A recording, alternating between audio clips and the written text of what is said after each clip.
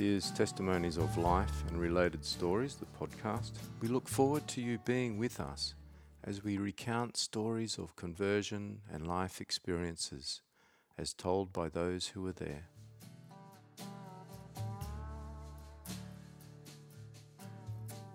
Today we are catching up with Peter McCutcheon. Peter and I formally met a few months ago and realised our connections went back a number of years to our childhood and youth days.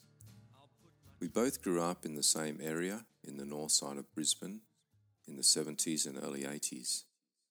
I actually don't recall meeting Peter at that time, but certainly remember some of the other characters that were part of a neighbourhood gang that Peter was associated with, including names like Dumpy LeVacant and Nonny Gidley. As part of the context, I have a particular memory of a confrontation with some of the members of that gang at the local pool, where they stood over me and I had to surrender my pocket money on the fear of being beaten up. I did escape the pool pretty soon after, and potentially in fear of my life. It seemed somewhat dramatic, but they were a pretty rough and tumble group and much better placed at serving out threats than my own peers at the time. With that as an introduction, I'd like to welcome Peter to the podcast. Thank you. Peter, you knew some of those characters and their activities around the neighbourhood in detail, so I'll pass the story to you to talk through some of your youthful experiences growing up on the north side of Brisbane. Brother. On the north side of Brisbane, Sandgate is where I grew up, and I remember the guys you're talking about there. There was many more, but I don't think I was part of the mob that robbed you of your money. I can't remember that one at all, but it was like it was mainly just a bunch of us that would get together, would be drinking and going out and getting involved in criminal activities, and it was just a crazy mixed up youth days. Some of the guys have passed away, like you mentioned, Nonny Gridley there. And Nonny's passed away. His brother Glenn has passed away, and there's a few others from that era as well. But a few of them have come to Christ as well, which is fantastic. And still serving the Lord today. And that's the other side of the story, and the reason why we're here today. You have all those experiences as a youth, running around the neighbourhood, playing rugby league, drinking, getting into trouble, and taking on life as it came at you. But was there a particular time that things started to change for you? Were you challenged by something, or did life just run on for a period of time? Life went on for a certain period of time. I was pretty radical as a teenager. I had a dad who was a military man. My mum was a Jehovah's Witness, so there was a conflict at home. Straight away, my dad was a heavy drinker. His idea of discipline was a clenched fist. And so I'd often run away from home or run away from my father and end up on the streets. It was when I was on the streets that I started to hang around, this is probably around 12-year-old, that I started to hang around these older guys around Sandgate and got introduced to alcohol, turned to crime basically to survive because I didn't have no income or anything. I would live in a lifeline bin out in the streets, and it wasn't long before I was caught for stuff that I was doing. I was put in and out of kids' institutions. I got old enough then to be put into an adult prison, and that scared me. I was scared about going to Bogger Road or any prison. I end up when I was on the streets, I met a girl, and how I met her. Her father used to own run a coffee shop, a Christian coffee shop, on a Friday and Saturday night on the beachfront at Sandgate, and we'd go along there because we could get free coffee, we could get food, biscuits, whatever. It was a good place to go and get some food. Basically, using the Christian, and actually, I'll just backtrack a bit from there, talking about using the Christian. There's another guy called Chookson. He was a Christian. He'd always reach out to us young blokes on the streets, and we bailed Chook up one day and asked him that if he could come up and give us a hand to grab a hot water system that was given to us. So we went up to these flats at Shorncliffe, my friend and I said, just wait here, Chook, we'll go and get it. And we went into the flats and unscrewed this hot water system from this unit, so we didn't know who it was, and rolled it out to Chook's car, put it in the boot, and he took it up to Benyo to Sim Scraps Metal so he could get some money. But it was just using the Christians all the time. I remember two of my friends ended up starting to go to church with Chook. It was a Sunday and I had no mates there to drink with, and so I asked where they were, and they said, I was in church with Chookie. I said, well, that's not on. So I walked into the middle of the service. I grabbed my two mates around the scruff of the neck and dragged them out of the church service, and on the way out abusing the pastor out the front, saying, you leave my friends alone, they don't want this rubbish in their life. Strangely enough, one of those guys are going on for the Lord today and going strong. Actually, he's a millionaire, which was quite amazing. So back to the Christian coffee shop at Sandgate, I went down there this one particular night and I saw a E.H. Holden parked across the road. Those days we used to steal a car and go and sell it just to get some money for food or alcohol or drugs. And I jumped in this car and I took off driving down along the esplanade at Sandgate. And as I was driving along in this car, and I kid you not, I had no control over my hands. My hands just started to turn the car around and it was like the car was driving itself back to this coffee shop. I was drunk. And as we were coming up to the coffee shop where it was, I saw the owner on the footpath kneeling down with his hands clasped together. So obviously now I know he was praying. But I turned the car back straight into where I stole it from. He got up off his knees and come running across to where I was, and I've jumped out thinking that he's wants a fight. He came and he put his arms around me. He said, where are you staying, Pete? I said, I'm in the Lifeline bin. And he said, we come inside. He said, I'll give you some food now. We're just about to close here. I'll take you home for the night. Now, his daughter was away at her friend's place for the night. And so he put me into his daughter's bedroom. As I went in, I was asleep in the room in her bedroom, and I got woken up in the middle of the night. The light come on. This beautiful blonde standing in the room, and I thought, wow, he's not only giving me the bed for the night, but he sent his daughter up here as well.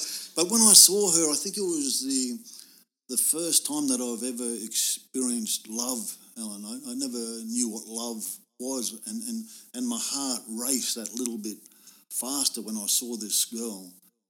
From that moment, she just said, "Oh, look," asked me what I was doing there. She knew of my reputation. She went away, gave me come back with a bucket and said, "Don't vomit in my bed," and she went out of the room. So I didn't see her again that day or that morning. And I left that morning after they gave me breakfast. I had to hang around for brekkie. Anyway, left there, and I just wanted to see this girl again. So I did.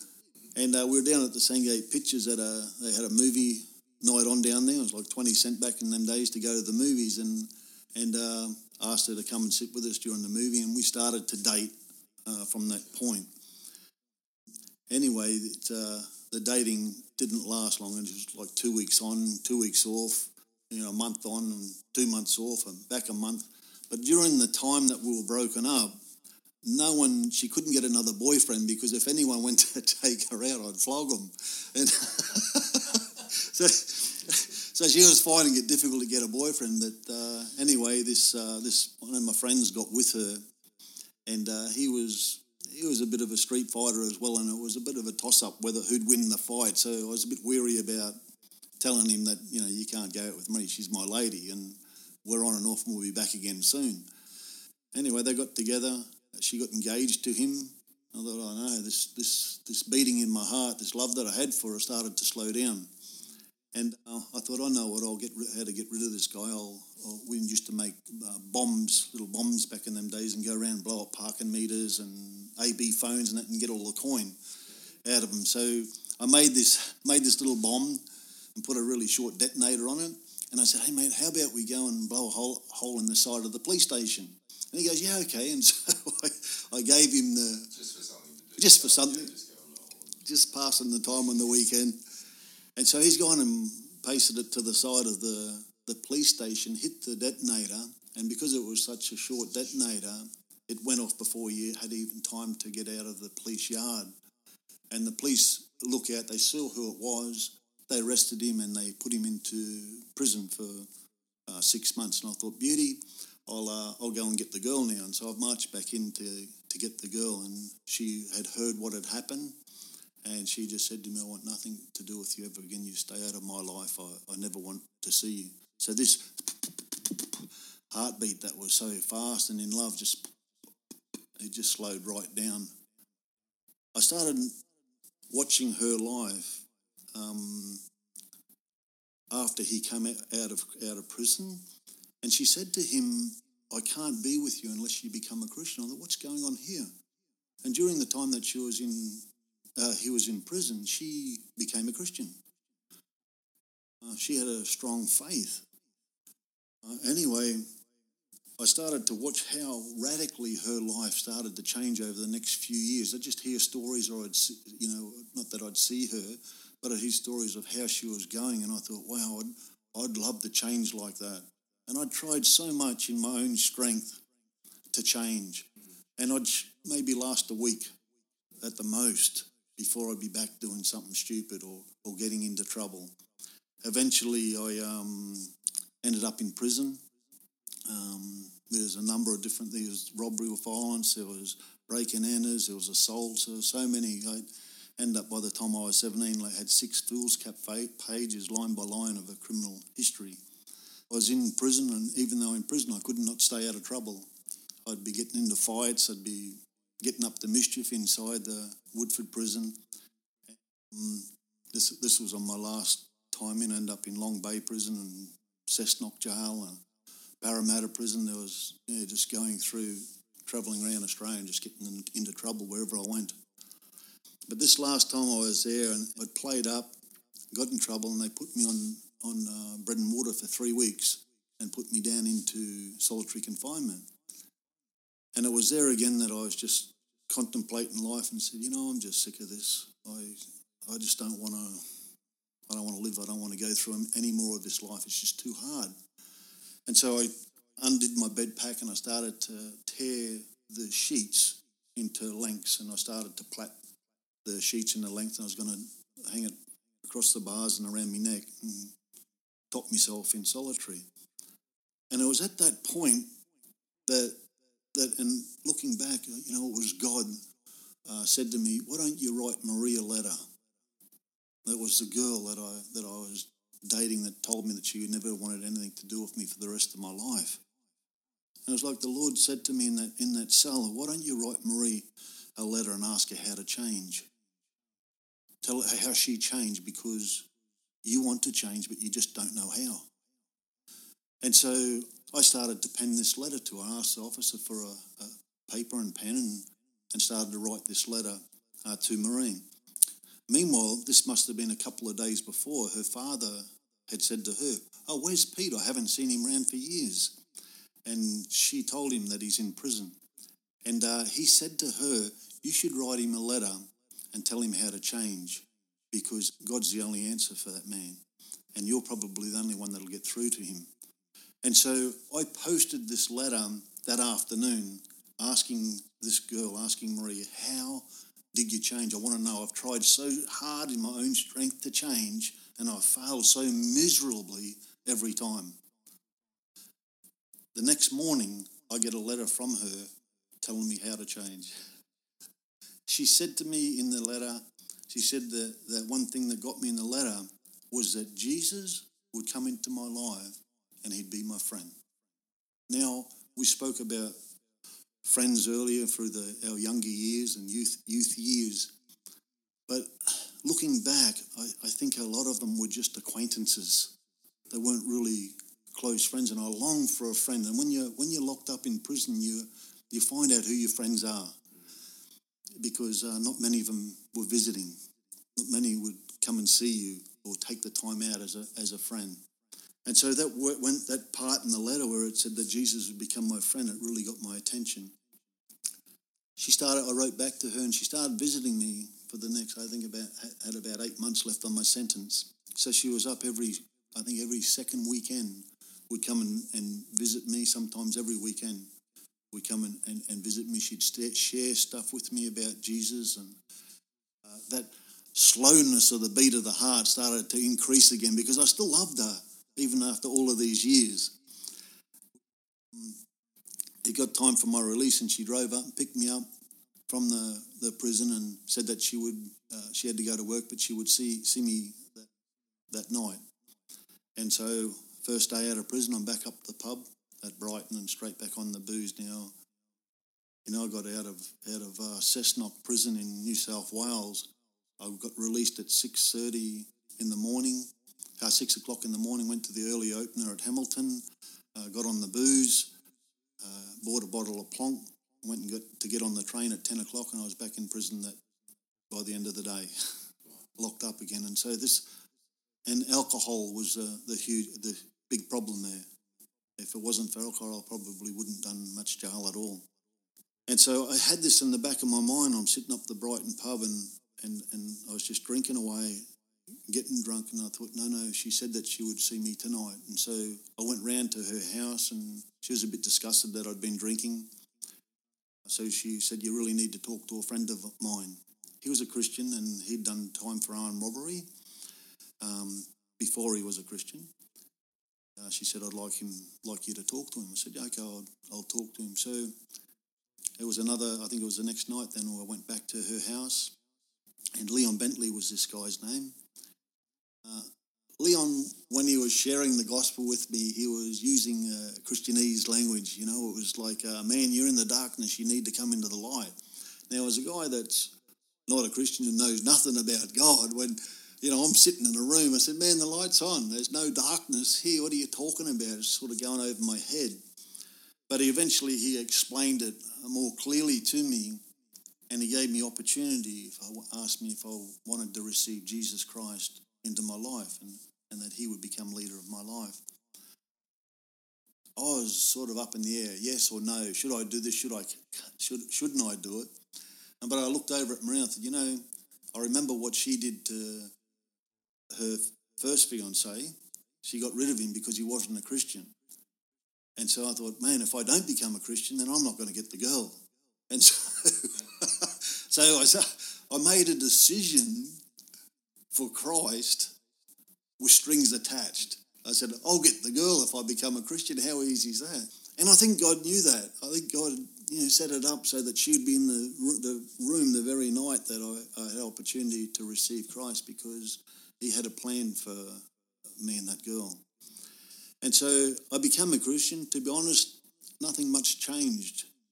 I started to go to church. I started to make new friends. And after a while, I sort of left the old friends behind and started to hang around a new group of people that from church. I remember being in church, not knowing anything about God, anything about religion. I knew nothing. And I was sitting there in a pair of Dunlop Volleys, a pair of torn Levi's and a T-shirt and a duffel coat because it was winter. And I was sitting in church, and this guy in the church, he tapped me on the shoulder and after the meeting, and he said, I'm from New Zealand. I don't know you, but I just want you to know that God's told me to tell you you're an evangelist. Oh, no, great, thanks, man. I really appreciate that. Yeah, nice to meet you. And he left, and I turned to Marie, and I said, Marie, what's an evangelist? Because I didn't have a clue. And she, in the best way she could, said, it's just someone who has the ability to win people for Jesus Christ, to get them along to church. And she put it as simple as she could for me to understand. And so I remember going out in those days we had what they called fellowship tea in between services. So that was at the end of the 2:30 service, which finished around 4:30.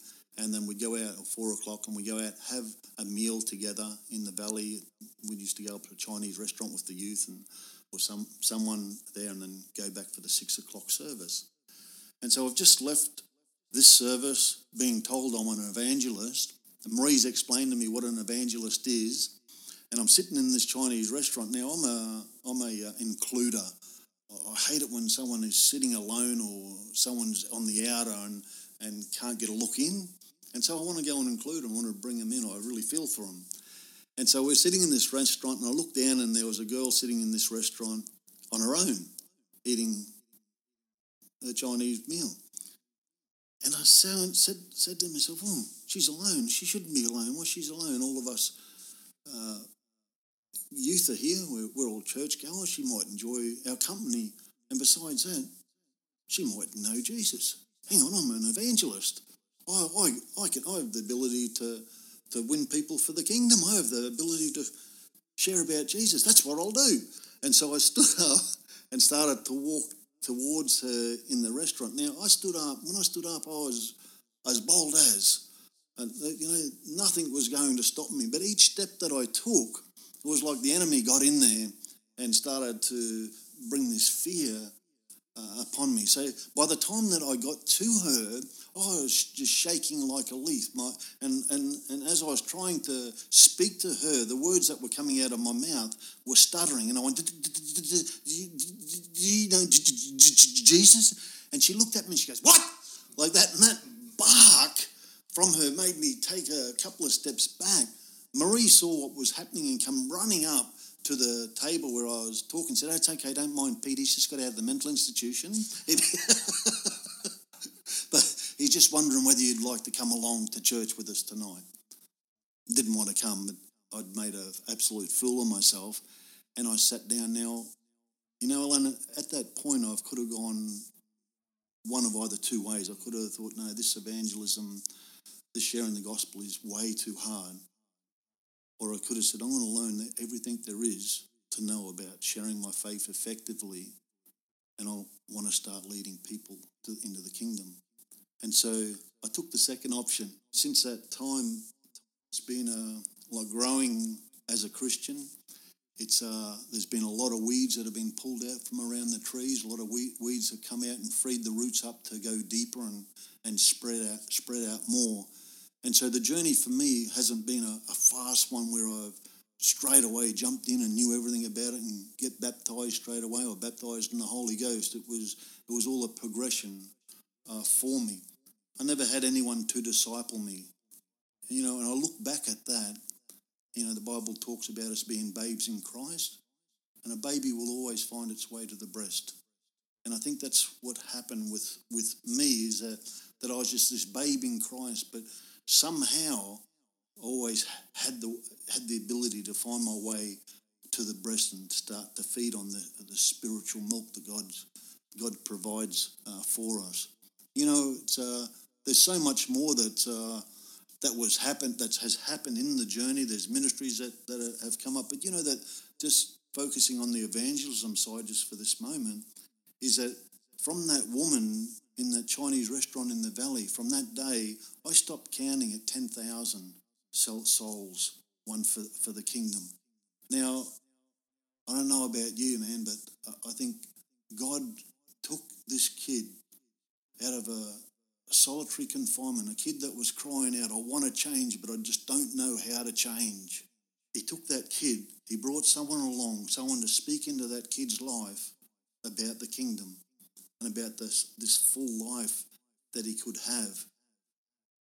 And was probably another 10-year journey before I really got up to that point of knowing what it was to have a full life in Christ.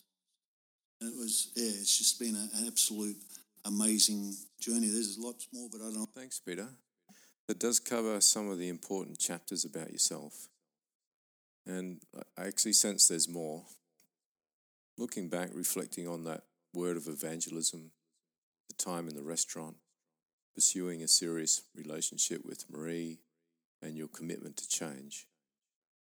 About what year was that, or do you recall how old you were then? At that time, I would have been 20-year-old. So from 12 to 20, a good percentage of that time was spent in kids' institutions and prisons. Till Marie sent me that letter telling me that Jesus would come into my life and be my friend. On that note, that I end up with Marie. We end up getting married, and we've been together for 38 years. 38 years, 39. Yeah, 40th anniversary next year. And so her father, who was shocked when I asked if I could marry his daughter, ended up becoming one of my best friends, treated as his own kid. This is the same guy you stole a car from at the beachfront in Sangane, which then made that miraculous U-turn. And he turned out to adopt you as one of his own. Yeah, same guy. Man, we went on mission trips together. We'd preach together overseas. It was an amazing journey until he passed away. Talking about that period in which you had lacked the love of a father and family environment, it's common for many people that when we get put into a different environment, which Marie and the church family had introduced you to, it is a different world. There is a process, and it often takes time for change to be established. Even as we grow physically as children, it takes time. Learning to walk, read and write, riding bicycles, learning to drive a car. None of this happens immediately. It might take 20 years or somewhere in between. Yeah, absolutely. In fact, it's the same spiritually. Yeah. It's an important point that you make, Peter, because we're all on a journey, and it does take time to walk through spiritual maturity phases to set you up as the person that you are now. That's a very important foundational thing. There's a scripture that says, "Seek first the kingdom of God and his righteousness, and all these things will sort themselves out," essentially. It's an interesting translation in English, which it just says seek, whereas the original language implied that this was an active process whereby we seek and we also keep on seeking. Even now, I'm sure you don't feel like you've reached the goal 100%. No way. Looking back, you have all that part of the journey which has now recrafted your life completely, physically and spiritually. But I'm sure you're still seeking. There's probably something you can just talk us through. You've been married 39, going on 40 years. Faithful to that blonde girl who was able to point you in the direction of change. But you are still seeking things of the kingdom, and you still have things to do, I'm sure. And there is still a purpose. With the still seeking, I suppose, God's called us to ministry, and that happened right back in the early days. We had prophecies over our life that we were called to the islands, and so we set about, following those words that we had in the early years. I booked in to go on my first missions trip in 1990. It was to Vanuatu, called to the islands. We were being obedient to the word that was upon our life. I got to Brisbane Airport, handed my passport across, and customs officers come running it from all over the place. They threw us up against the wall and started to frisk us, and I was going, what's going on here? I started to think, have I got outstanding warrants? What have I done wrong? And basically what had happened, there was a coup in the church that we were going to in an island called Ewhira, and the Minister for Immigration led the coup. The Minister for Immigration in Vanuatu led the coup. Now, he got in touch with Australian immigration and because he knew we were coming. And he said, stop them men from coming. They're high rollers. They're coming here to rip off our casinos. If they come, they'll be arrested and put in prison. Yeah, so my time was stopped. So it took 10 years, actually, to clear my name before I was able to go and travel to that nation, yeah. So in the meantime, my pastor said, I think you should come to India with us. So I went to India. We were doing short-term missions to India for 16 years, but never really satisfied, never really happy with working in in that area. Like, a lot of stuff happened. We planted 5 churches, 2 orphanages, 2 schools, and a hospital in the nation in that time, just as a short termer. And Marie said, we should go back and revisit that the calling that's in our life, that prophecy that we're called to the island. So I said, well, where do we go? And she said, let's go to Fiji. Half the nation's Indians, and we love Indians by this time. And so going up to a church called Surrow, and as we passed, on the way to Surrow, we passed this prison in a place called Natambua. And I'm, there's a prison, let's go and see if we can get inside and share our stories with the inmates. Marie said, well, we'll go there after church. So we went up to the church, had a time of fellowship and worship up at the church. But the whole time I was saying, let's get back to the jail, let's get back down to the prison. And so we headed back down to the prison after church. I went up to the gate and just give a knock on the gate. And the guy come out. I said, oh, mate, my name's Peter. I'm just from Australia. Do you think there's any chance we could get inside and just share our stories with the inmates? And the guy on the gate just said, mate, you don't just come from another country and walk into prisons in another nation. It's unheard of. And I said, you're a Christian, aren't you? He said, yeah, I am. I said, Bible says 2 or more agree it'll be done, eh? And he said, yeah, that's right. And so I said, you pray with me. So I prayed the prayer. Father, in the name of Jesus Christ, I thank you for this man. I thank you for the opportunity to come to this prison. I pray that these prison gates will open up for us to get in there and to share the gospel. And I said, amen. I said, you agree, brother? He said, yeah, amen. And so we left it at that. We set about for the next 5 years then helping churches, laying tiles on floors, putting up thatched roofs, painting buildings. And I remember after 5 years of saying to the Lord, God, if this is as good as it gets, if this is what you've called us to the islands for, then forget it. I'm out of here. I don't want to do this. I'm not seeing, we weren't seeing a lot of fruit of what was going on. It was like, I don't know, Alan, if your dad ever give you a clip under the ear as a kid. Well, it was like God gave me a clip under the ear. Like 5 years had passed since I was at that prison. And he said to me, what about that prayer you prayed at the prison, Pete? What have you done about it? Faith without works is dead. So if you want live faith, then you've got to act on it. If you believe in something, act upon it. You've got faith to believe for the mountains to be moved. They'll be moved. And so I said, yeah, well, you're right, Lord. I haven't done anything about it. And so I got onto the internet, and I'm searching for ministries in Fiji Corrections, searching for Fiji Corrections. And, I couldn't find a thing except one page that came up, and it was Natambua Prison. It was a place that we first went to, and there was just one phone number there. And so I rang the number, and I still remember the guy's name. His name was Sam. I said, hi, it's Pete McCutcheon from Australia. I'm just interested in what ministries are in your prisons. And he said, look, we have the Mormons come in here, then there's the Jehovah's Witness. We have the Assemblies of God come in here. I said, could I have the Assemblies of God phone number, please? Or could you give me a contact?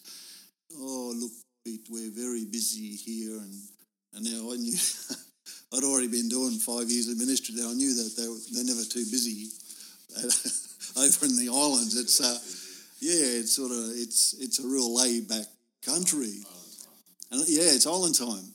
And so I just said that to him, Sam, could I just have 5 more minutes of your time then? He said, okay, brother. And I shared my testimony with him. I shared my story with him. And then the phone went dead. I thought he's hung up on me. So I said, Sam, are you there? Sam, are you there? Are you still there? Yes, brother. And then I was silent again. When are you coming to Fiji? I said, I'm booked in to come there at the end of January. And he said, this is my number, write it down. So I wrote his number down. He says, I'm the head of the prison here at Natambua. He said, you call me from the airport, I'll come and pick you up personally, bring you to Natambua, open the gates and let you go inside and speak to the inmates. I said, praise God, thanks, brother. I will do that. I got back onto the internet and the whole of the prison system in Fiji opened up to me, even down to headquarters. And I thought, what do I do here, Lord? Look, he said, the same as you did with Sam. He said, write them a letter, share your testimony in a letter, in an email. Tell them you're an ex-inmate and that you want to come in and you want to see God start changing a person's life, because no one will change unless they receive Jesus Christ as their Lord and Saviour. And so I wrote this email off to them. They wrote back to me and said, when are you coming to Fiji? I wrote back and told them the dates, and then they sent back to me an itinerary to go and preach in every prison in Fiji. Now, I couldn't get around the itinerary in 2 weeks. We have since, we've been around every prison, but what happened out of that was a ministry was formed. It was One Tribe Ministries. What One Tribe Ministry does is we go into prisons throughout the Pacific. We teach the inmate a new skill. We upskill them. We teach them welding or beehives, something that will give them an opportunity to create employment when they get out, or to earn a living instead of going back to the fish markets and selling drugs or getting involved in criminal activities. And so that was one part of it. But before they can do the upskill, they need to, most of them become a Christian. We get them there and we share the gospel. So we have this upskilling side of, we also have this spiritual side where inmates are coming to Christ and they're trained how to effectively share their faith. We can go into prisons now. Fiji Women's Corrections was a good one where we train the inmates how to effectively share their faith. We've come back and not one inmate did not know Christ, because other inmates had already shared the gospel from. We've taught the girls that are doing life how to disciple the inmates that are there. So it's like walking into church every time you walk into the prison there. And I remember the last time I was there, I said, we have a guest speaker here today. And I don't know if any of you have heard this person speak before, but I tell you what, it's going to be a powerful message. And the girls are sitting there excited about looking to the door, looking for someone to come in through the door. And I said, let me introduce you to her. Emma, please come up here and share the word of God. And so it was one of the inmates that was already, it was one of their own people. And so we started to give them opportunity then to start to share the word. And now, man, some of the greatest preachers I've heard have come out of the prisons within Fiji. Fiji then submitted our program that we were running, a rehabilitation program, to a South Pacific Forum on rehabilitation. Papua New Guinea saw it, Solomon Islands saw it, Namibia. So these guys saw the program, saw that it won in the South Pacific Forum. We didn't even submit it. The corrective services submitted it. And so we started getting inquiries from these other nations if we can come and run programs in their prisons. Now, we don't have the resources to do it in every nation. So we really had to pray, God, where do you want us to go? Which nations do we go to? And so Vanuatu was the next nation. And then Fiji was the next nation. So there's still more nations. We're just managing to look after those three at the moment.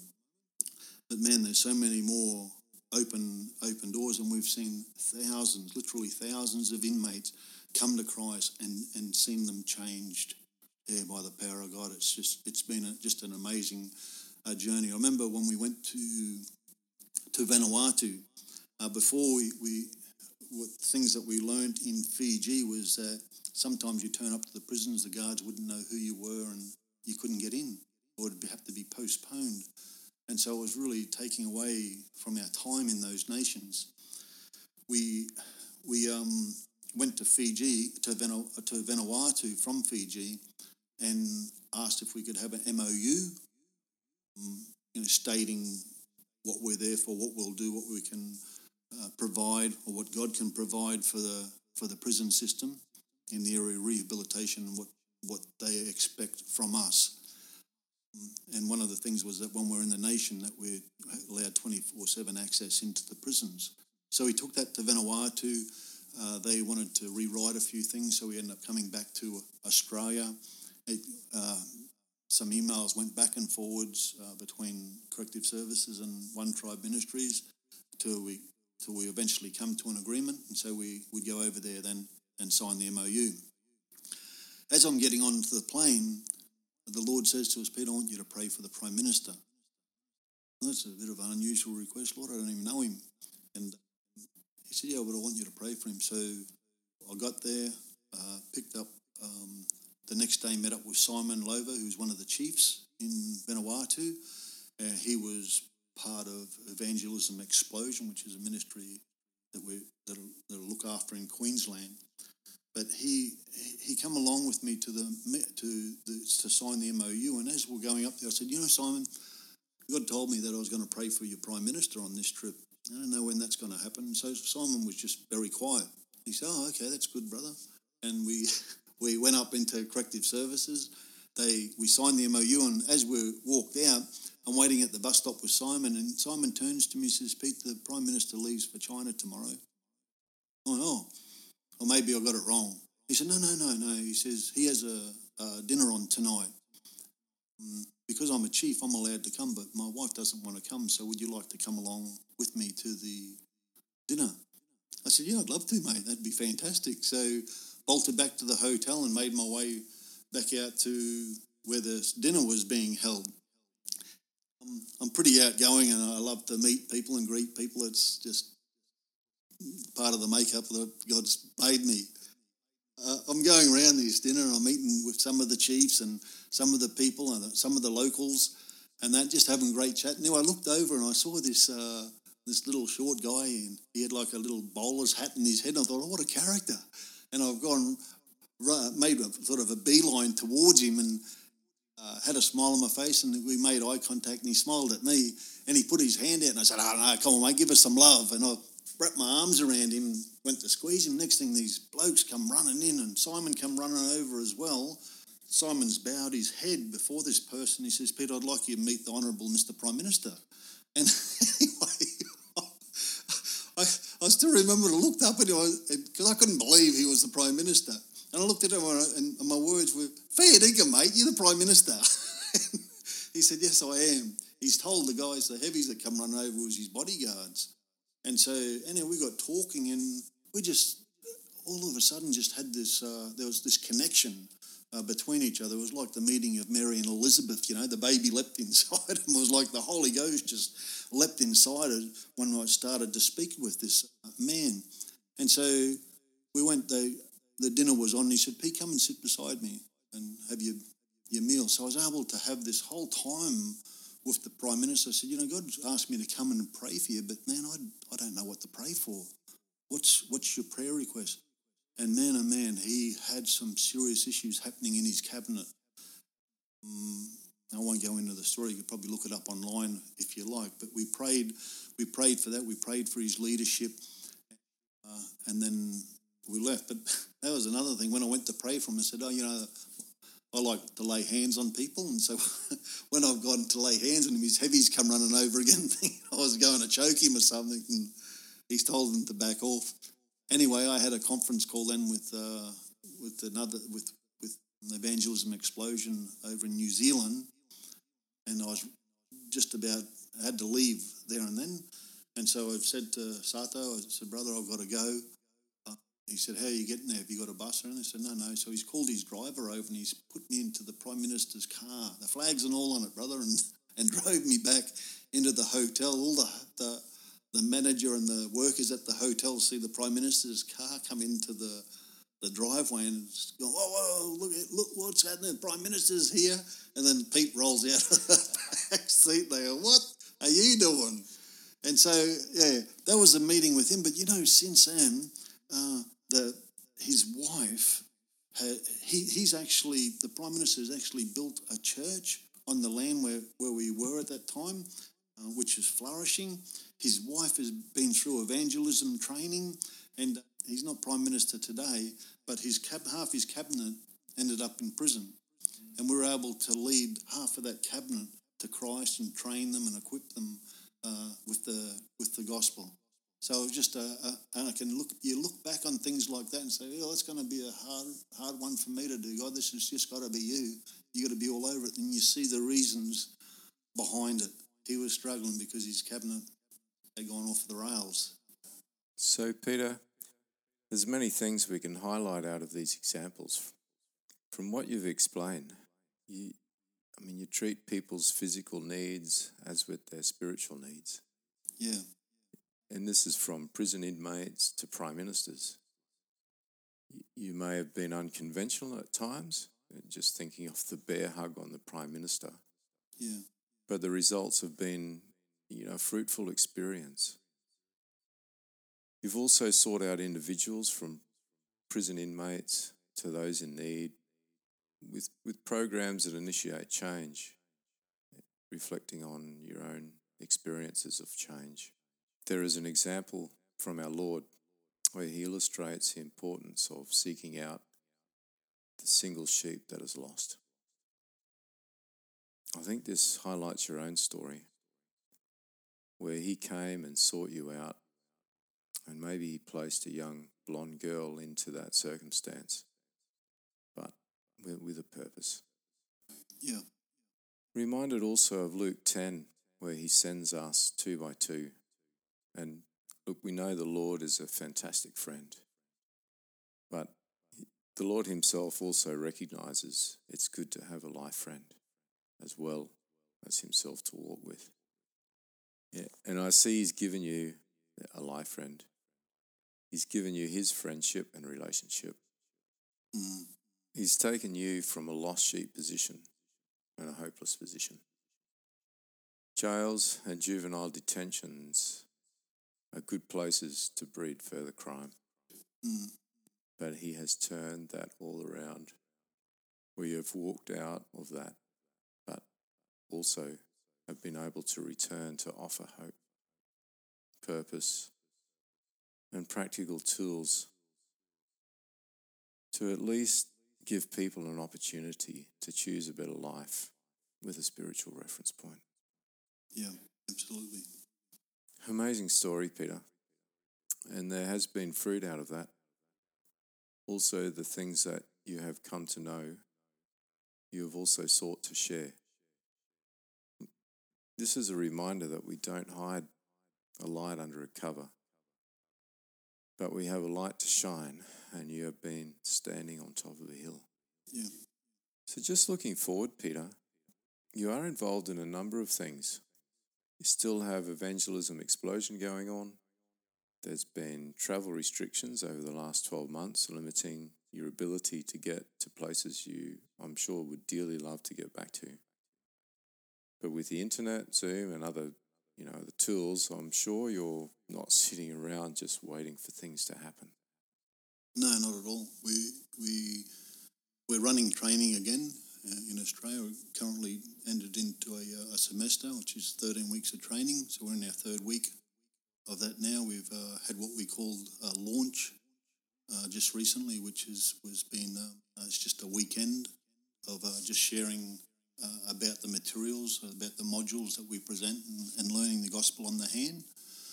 And we also had another launch with a Korean church where we had 47 students in that.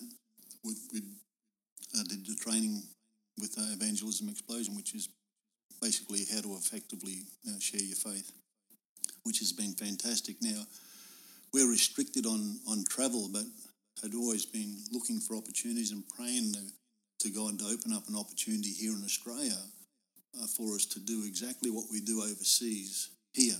Now, I can't get into prisons here because I have violent crimes, and the history of my crimes won't allow me to go in and run programs. I can visit one-on-one, but I can't run programs.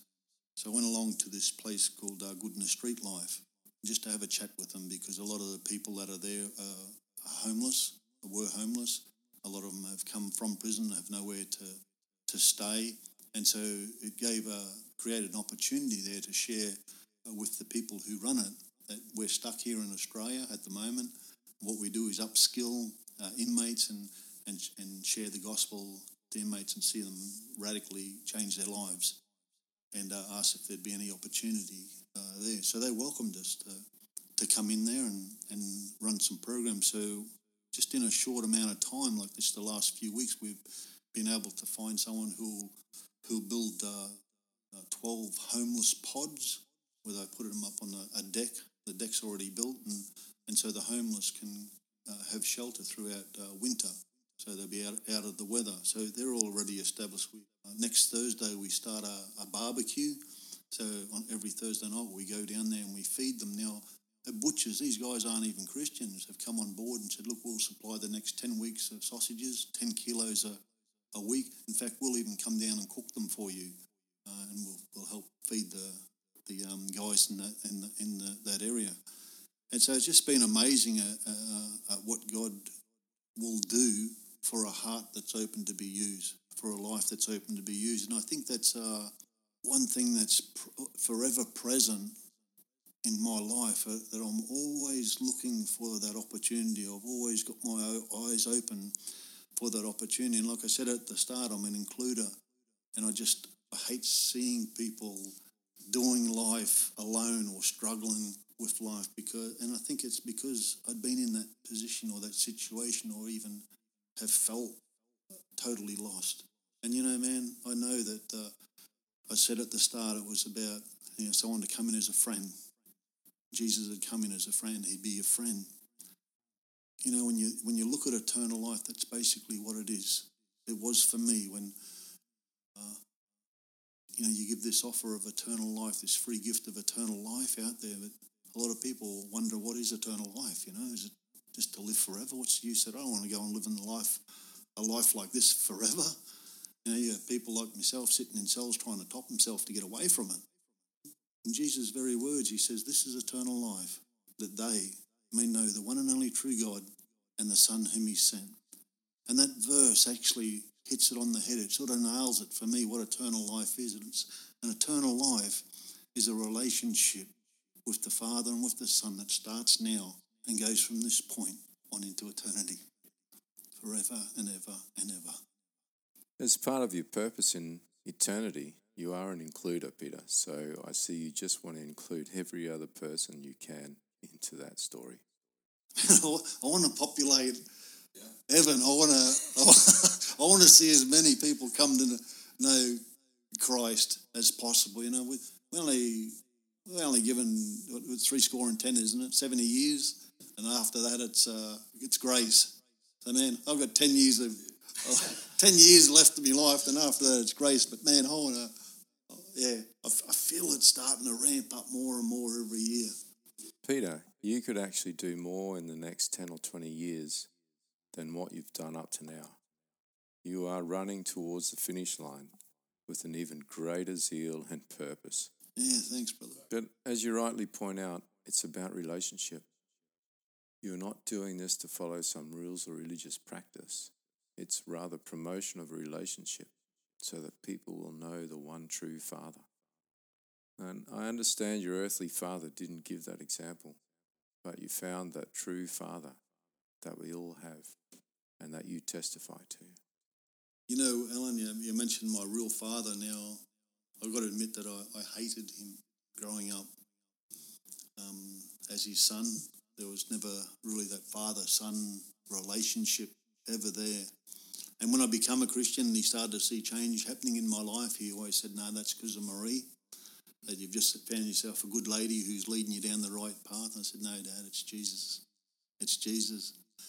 And so my dad ended up having cancer. He was in hospital in Redcliffe. And I was at work, and God spoke to me and said, Pete, I want you to go and speak to your dad. I want you to go share the gospel with him. Lord, I've tried a number of times. He just keeps rejecting it. You even say yourself that not everyone's going to get saved. As much as I want my dad to be saved, you even said that, maybe not. Pete, I want you to go and share the gospel with your father again. And then his voice is getting a little bit more sterner now. And so I said, okay, I'll be obedient. And I went into the boss and said, mate, I've got to go. I've got to go and preach the gospel to my dad. And so, hey, you go, Pete, you go. And so I started to head down to Redcliffe, and this fear come over me, the exact same fear that was present that time I first shared the gospel. And I started to get nervous. I said, no, I can't let this get the better of me. I need to stand with someone in prayer. I went into a church along the highway at Bald Hills there, and Sean Marler was the pastor there. He wasn't there, and asked the receptionist if she could get him on the phone. I really need some prayer. I told Sean what was going on, and Sean prayed for us. And three things he'd pray. He said, I pray that Pete has a word in season for his father, that there'll be no hindrances, and that his dad will get saved. And so I left that off that phone, bold as brass again, couldn't wait to get to the hospital. I flew into the hospital ward, and as I've gone through the doors, there's my dad's bed, my aunties, all of his RSL mates are around him, some of his war buddies. And I thought, oh no, how am I going to get into here? And so before that, actually, when I got out of the church, I plugged that day we had cassettes. I put the cassette in, and the very first words to come out of this preacher's mouth I was listening to was, greater love has no man than this, than he'd lay down his life for his friends. So that was a word in season because my dad was a military man. He knew what it was to lay down his life. So we've headed to the hospital, all these people around his bed, and my auntie says, oh, Pete's here. Let's give him some time alone for his dad. So first the word in season, next no hindrances. I thought, well, this is great. 2 out of 3 ain't bad. There's one more to go, Lord. Let's get into it. And so I've gone in there and I said to my dad, I said, you know what, Dad? I really appreciate you being prepared to lay down your life, to go to war, to fight battles overseas in foreign countries just to put food on the table for your family back home. But you know, Dad, I serve in an army as well. And my commander, my leader, actually went all the way and he laid his life down for the troops. His name's Jesus Christ. Can I tell you about him? She said, yeah, I want to hear about him. And so through that I was able to share the gospel, asked my dad if he wanted to receive Christ. And so there on his bed, this old man dying of cancer received Jesus into his life. As soon as we've said amen, the RSL buddies, my aunties and everyone come walking back into the room. 10 minutes later, they wheeled my dad out. They did a biopsy on him and he hemorrhaged, and it wasn't long, like he was never in his right mind again. It was a day or two later that he passed away. So it was a last moment. He had 10 minutes spare where he could say his goodbyes to people and embrace him and hug him and see in heaven. So man, he went from that moment, he went seeing Jesus face to face. It's beautiful.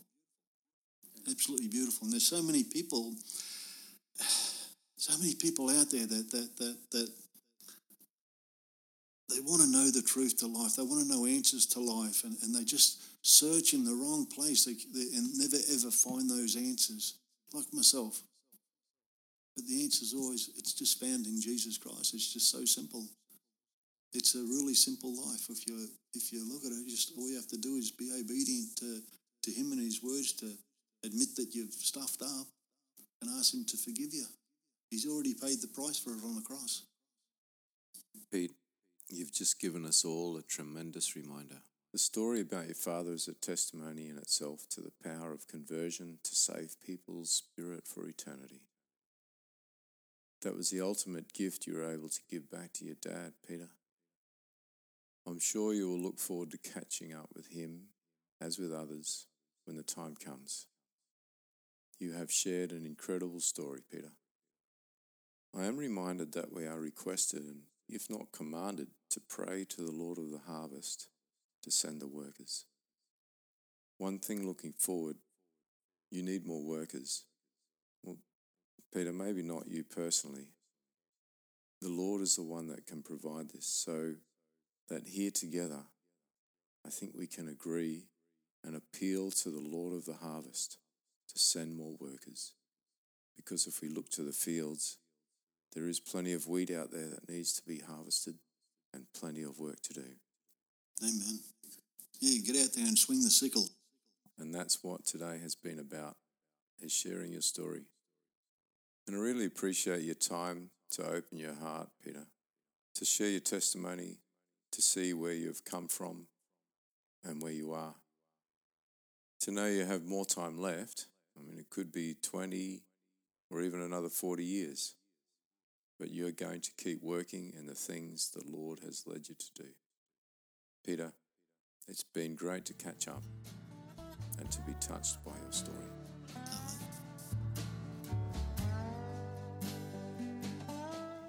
And thank you for joining us. This podcast is not sponsored by any group or organisation and does not seek or promote endorsements. Our motivation is simply inspiration, that you may be inspired by the Spirit of the one true God, to know that the objective and narrative coexist, that the spiritual and physical are not separated, to increase in understanding and to walk in His way.